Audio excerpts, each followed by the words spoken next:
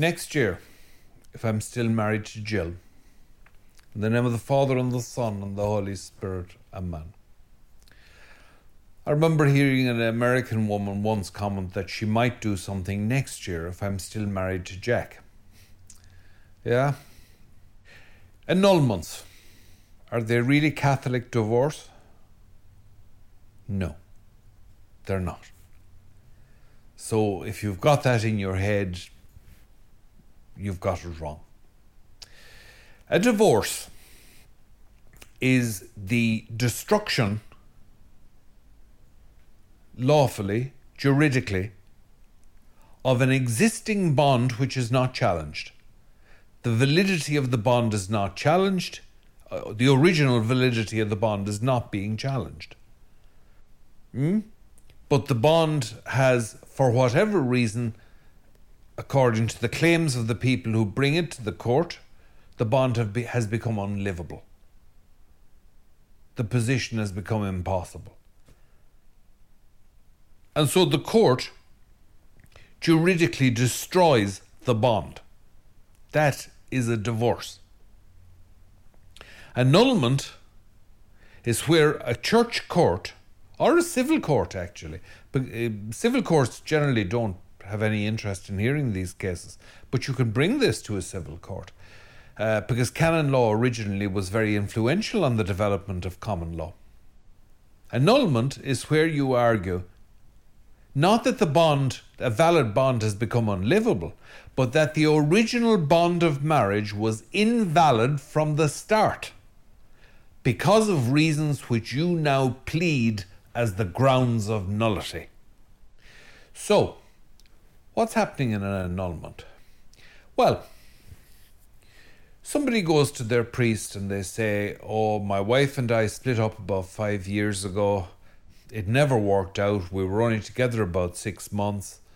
And it just, we were never right for each other. We were young. Let's say she was pregnant or whatever. We got married in a hurry. I don't know. Now I've met somebody, but I'm not allowed to marry by the Catholic Church because I was married in church. I was married as a Catholic to a Catholic, and I'm distraught. I don't know what to do. And the priest could say to him, well, there may be something to be done if, as you say, you suspect that ye were too young to have, what you're implying is that you were too immature. Because you're allowed to get married at 18. Younger, actually, but canon law allows individual conferences of bishops to bring the age for marriage up to the statutory age allowed by the civil authorities in the area. So in Ireland, you're allowed to marry at 18. Now, in point of fact, a priest would try to talk you out of it because culturally, adolescence is continuing much longer than that. But you are allowed to marry at 18.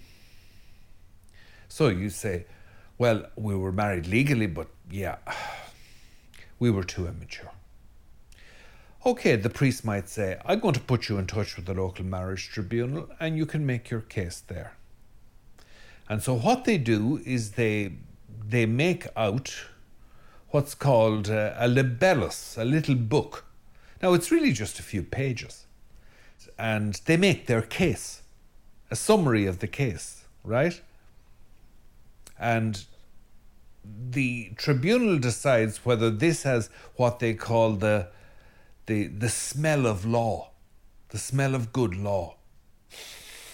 If the judge can smell a case. Nearly every legal system has some version of this.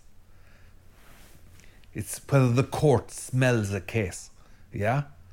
Whether this is reasonable. And if the judge decides that yes, it's reasonable, well then the case will begin. You call your witnesses and so on. Finally, a panel of 3 judges, a college of 3 judges will decide on it, and it automatically goes to appeal, and it's heard again at an appeal court. Marriage enjoys the favour of the law under church law, canon law. That means that if you were married in the normal way, that is held to be valid until you prove it otherwise to the satisfaction of a court.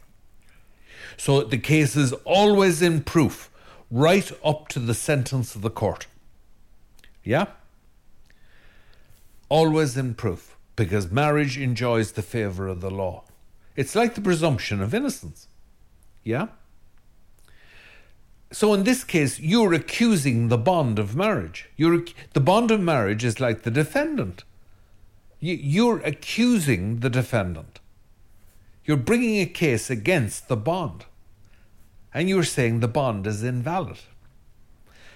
And the church has an official in the court called the defender of the bond.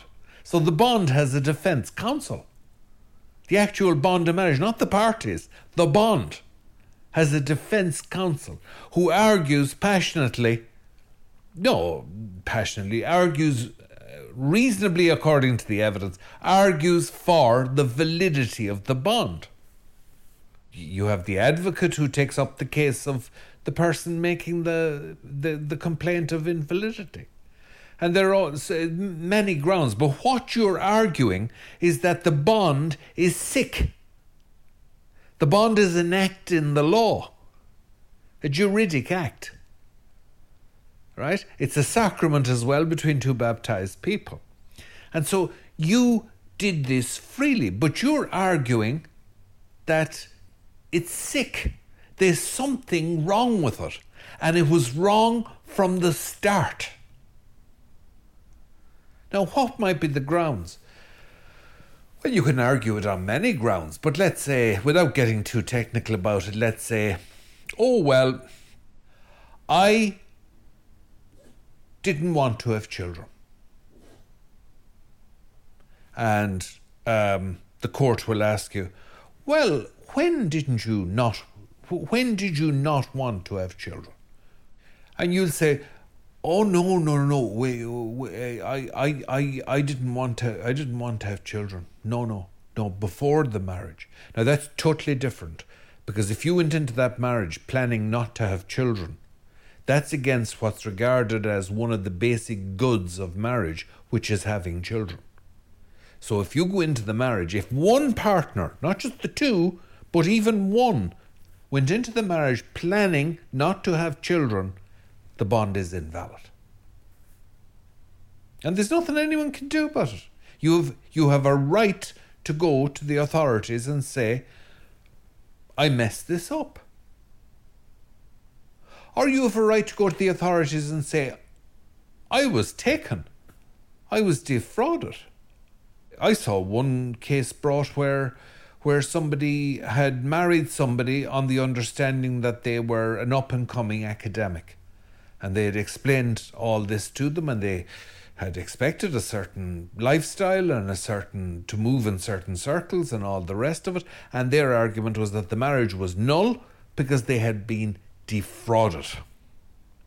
That would be technically called dolus. It's fraud. Okay? But it mightn't be fraud. It might be, you might say, well, I was an off-legate. Well, what does that that's a colloquialism. What does that translate into? I was a bit of an idiot. I was a heedless lad. All right, you're a heedless lad, but you were 21. Show me one 21-year-old lad who's heedful all the time. I mean, what does that mean? Well, I was a very heedless lad, even for my age and in that culture, and taking everything into account. I was an unusually heedless lad. Well, what does that look like? And you can say, well, I gambled away all my money. I got somebody pregnant and didn't stand by her. I had done all these things.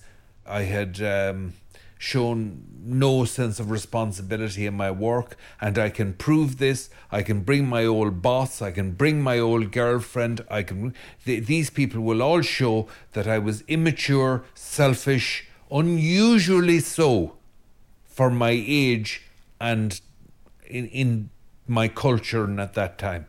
And do you see the way I'm going here? That's how you would make your case. Because there's no good saying to the court, I had no sense. The court will say, sure, who has perfect sense at 21? I had no sense. The court will say, well, that's unusual. You're going to have to prove that. I mean, if you were just absolutely irresponsible, that's unusual. So how are we going to prove it? No problem. No problem. My granny will testify against me. So you basically bring everyone, including Rex, your dog. The whole thing, yeah. That's a joke, obviously. But anyone who has any knowledge of you at that age, because you have to prove this was the case when you said the words, not afterwards. That's no good. Does this make sense? This isn't divorce. You're arguing that the bond was sick from the start. You're not saying it went wrong later. You're saying it never went right. You're saying it was wrong from the start. Now, you can come back to me and say, oh, well, Catholics only do that when they want something. It's when they've met somebody else they want to marry. Look, there's nothing the church courts can do about that. Okay? No, I'm sorry. There's nothing the church courts can do about that. You start getting into people's motivation as to why they bring a case or whatever. Okay, fine. If it has some bearing, and you have evidence, fair enough. But look, really the court can't get into it. Because what's being pleaded is that bond was originally invalid. So the court has to fix its mind on that, right? It has to fix its mind on that. Now, the court may very well find the bond invalid, but slap you with what's called a vetitum because of all it discovered about you. You see, you had to give them all this information so that they would understand that you were completely unsuitable to get married to anyone at that age. But the court could very well say, well, we agree, and your marriage is null, and you are technically free to marry again in the Catholic Church, but hold on, we don't like what we've been reading and all this stuff. And we're not about to let you inflict yourself again on some other girl or some other lad. No. We're imposing a vetitum. You may not get married again without the permission of your bishop. And he will satisfy himself that you have changed. Do you see? No, and they take it quite seriously, I can assure you. I worked in that area. They take it quite seriously. You're looking at a meeting with a serious, very experienced psychologist. You're going to have to persuade people that you've moved on, because they're not going to let you do that again, if they can avoid it. So divorce is where you have an existing bond, valid or invalid. It's presumed valid anyway, and the court destroys it. On grounds and at the request of at least one of the parties. The Catholic Church will not do that. So there is no point going to the church and saying, he played around after we got married. The church will say, we are genuinely sorry to hear that, but that doesn't mean your marriage is invalid.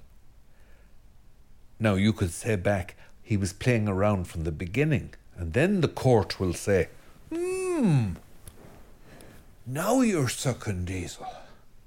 You can prove this? And you say, yes, we have a large cache of love letters covered in various exotic lipsticks that I produce.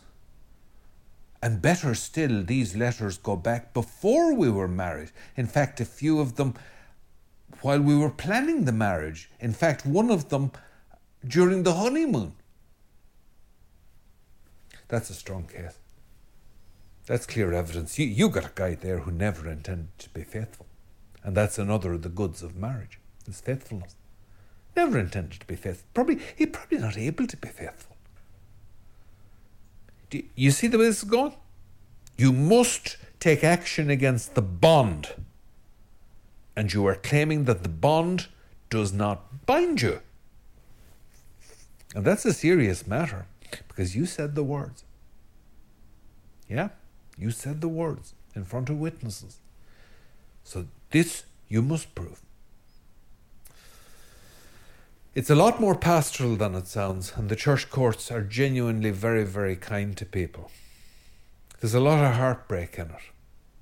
There are other grounds as well. There are different processes. There's an entirely separate process called ratified but not consummated, because the Catholic Church holds that where a marriage is ratified but has not been consummated by sexual intercourse between the parties subsequently, that bond is, shall we say, valid, but it's rendered so precarious because it was not followed up with consummation that the church will dissolve it.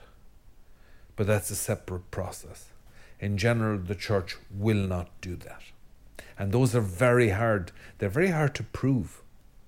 They're very tragic. They're very sad. But they're also hard to prove. So you don't get as many of those cases. Look, there's a good bit of darkness in this area. I'm not going to deny it to you. There's a lot of suffering and a lot of sadness. But the basic point I want to make to you today is divorce and annulments, they are birds of separate feathers. Quite different, I'm afraid. Okay? So it's a cheap shot. You should come back with a more expensive one. In the name of the Father and the Son and the Holy Spirit. Amen.